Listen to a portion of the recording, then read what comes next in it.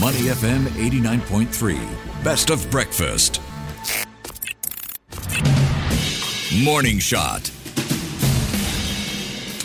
Very good morning to you. Welcome to breakfast. I'm Lynn Lee, and this is Morning Shot. U.S. Treasury Secretary Janet Yellen has urged the U.S. Congress to act as soon as possible, as she says the U.S. may run out of cash by 1st of June if Congress fails to raise or suspend the debt ceiling. Now, reaching the debt ceiling will mean that the government is unable to borrow any more money, and economists warn that a default, which would be the first in U.S. history, could possibly upend global financial markets and shatter trust in the U.S. as a global business partner. With pressure from business groups rising, President Joe Biden has called a meeting with congressional leaders on the issue on the 9th of May.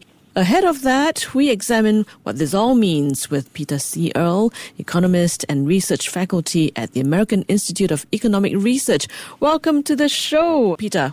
Thank you for having me. It's great to be here. Now, Pete, U.S. debt has sometimes risen faster than the debt ceiling, so why the urgency to take action right now? Well, at times, passing an increase in the debt ceiling has been sort of a perfunctory event and occurred without a lot of controversy.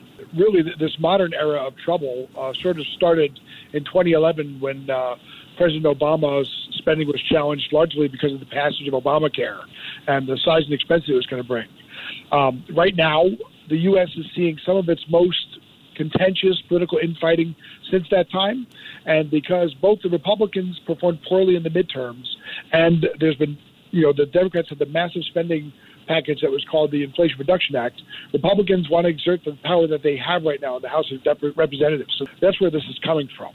The clock is ticking as we speak. What drastic consequences could we see if the debt ceiling isn't lifted on time before the U.S. reaches that ceiling? Is a recession on the horizon, in your opinion? Yeah, I mean, it's hard to say what we would see because we've never seen it before. But, I mean, I can make some very basic guesses. I mean, first, in the lead-up to a failure to raise the debt ceiling, I think we might see bank runs in some small communities as individuals who receive Social Security payments might rush to get their hands on funds. That would put stress on banks in California and Florida. If the debt ceiling was acknowledged as being breached, I suspect a few things would happen right away. We would have U.S. stock markets dropping precipitously, possibly crashing. We would have a reduction in the debt ceiling, which means we'd have prices of U.S. Treasury debt falling with Treasury yields rising. That would drive interest rates up broadly. The dollar would fall relative to other currencies, and we'd see accusations from both sides and court challenges and all that sort of thing. Eventually, I think that would spread to most nations of the world, in particular, those that really rely on U.S. spending. For example, our neighbors like Canada and Mexico, and also countries that rely on U.S. foreign aid like Egypt and Israel. Now, the U.S. has actually modified the debt ceiling 78 times since 1960. Could you give us some sense of why it has grown so much? Sure. I mean, the U.S. government has a spending addiction, whether we're talking about Republicans or Democrats. And that addiction, by the way, was fed to a large extent by the U.S. dollar becoming the reserve currency of the world. The U.S. dollar became the center of global finance officially in 1944 with the Bretton Woods Agreement, and then because of financialization after the end of the Bretton Woods Agreement through the 70s and 80s. With widespread use of the dollar, that means a seemingly endless demand for U.S. Treasury bonds, which has given the U.S. government and its politicians an excuse and the ability to spend more and more. But, like all other goods in the world, demand curves slope downwards, and that's not going to last forever. I'm going to ask you, since we're talking about history now, I'm going to take you back to the very, very beginning. How did this concept of the debt ceiling come about? Sure. So until World War I, the U.S. would basically not finance spending projects in advance. If there was a certain project that was meant to be undertaken, individuals would go through Congress, they would ask for those funds, and they would receive them. But because of World War I, the spending limits had to be open-ended, and so the debt ceiling came into being to put a check on spending while not limiting it. And that has basically taken off since then. So can hitting the debt ceiling now be avoided without congressional action? I think we're going to find out tomorrow. Biden is supposed to meet with McCarthy, and we're going to find out. I think really quickly, there are basically 6 things that can happen at this point. Biden and McCarthy could make a deal. Congress could pass a bill to buy more time. There could be an unusual floor procedure called a discharge petition, which is very unlikely. The White House could enact the so-called trillion-dollar coin trick, which is very strange and probably not going to happen either. The White House could attempt by executive order to ignore the debt ceiling, or finally, the U.S. could simply default. I think the most likely is that Congress passes a bill to buy more time, which means that for now the debt ceiling will be raised, but we'll be back in this situation in 8, 10, or 12 months from now.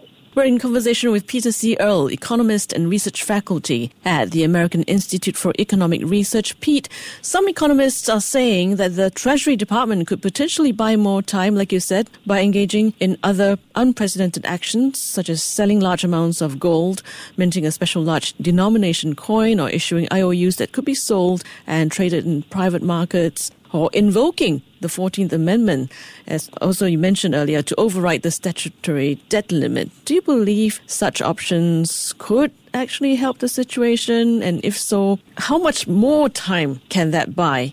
Yeah, I don't think any side, whether it's the administration or the Republicans, want to be on the job when that happens, when the debt ceiling is breached for the first time and the U.S. would effectively default. I don't think anybody wants to be go down the history books like that. So I think the most likely option right now is a deal to temporarily pass the limit, maybe tied to some spending cuts or some spending freezes, and then to go back down this road 8 or 10 months from now. All of the rest, I think, would have a lot of court challenges, some of which could be very damaging, in particular the so-called trillion-dollar coin. You know, the Federal Reserve has no obligation to accept that coin, and they could be put in a very strange position if the White House was to order printing that coin, and then the Federal Reserve didn't accept it. So I think the most straightforward thing for all parties is to come to a deal and kick the can down the road as they typically do. It's not a great solution, but it's probably the best one available at this time. We're just a day ahead of President Biden's meeting with Congress leaders. How likely is going to happen during this meeting? And if not, which other markets are likely to see ripple effects?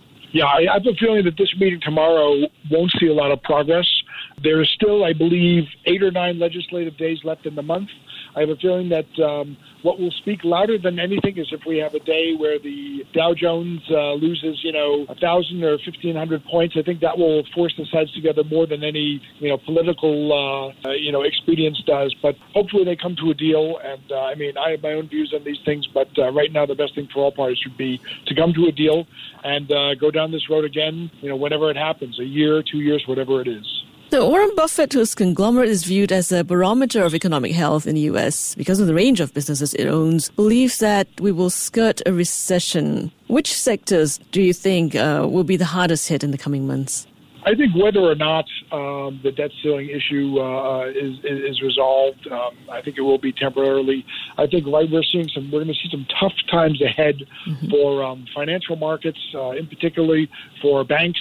Especially those that have the sort of duration gaps that killed both Silicon Valley Bank, Signature Bank, and eventually mortally wounded First Republic.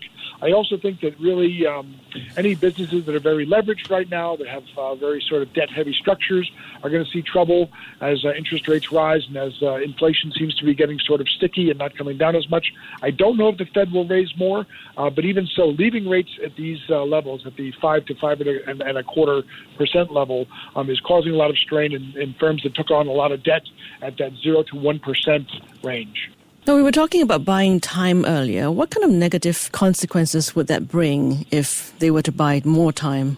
Well, there would be a temporary relief in that markets could breathe a sigh of relief, and the dollar would probably stabilize. It's been falling for maybe 8 days now, and Treasury yields would probably stay where they are.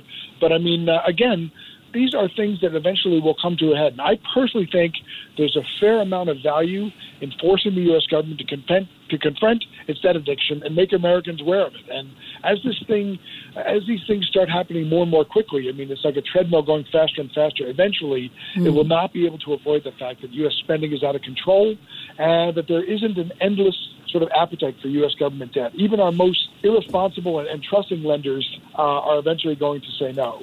Thank you very much for your insights, Pete. We've been speaking with Peter C. Earle, economist and research faculty at the American Institute for Economic Research. Thanks for having me. To listen to more great interviews, download our podcasts at moneyfm893.sg or download the SPH radio app available on Google Play or the App Store.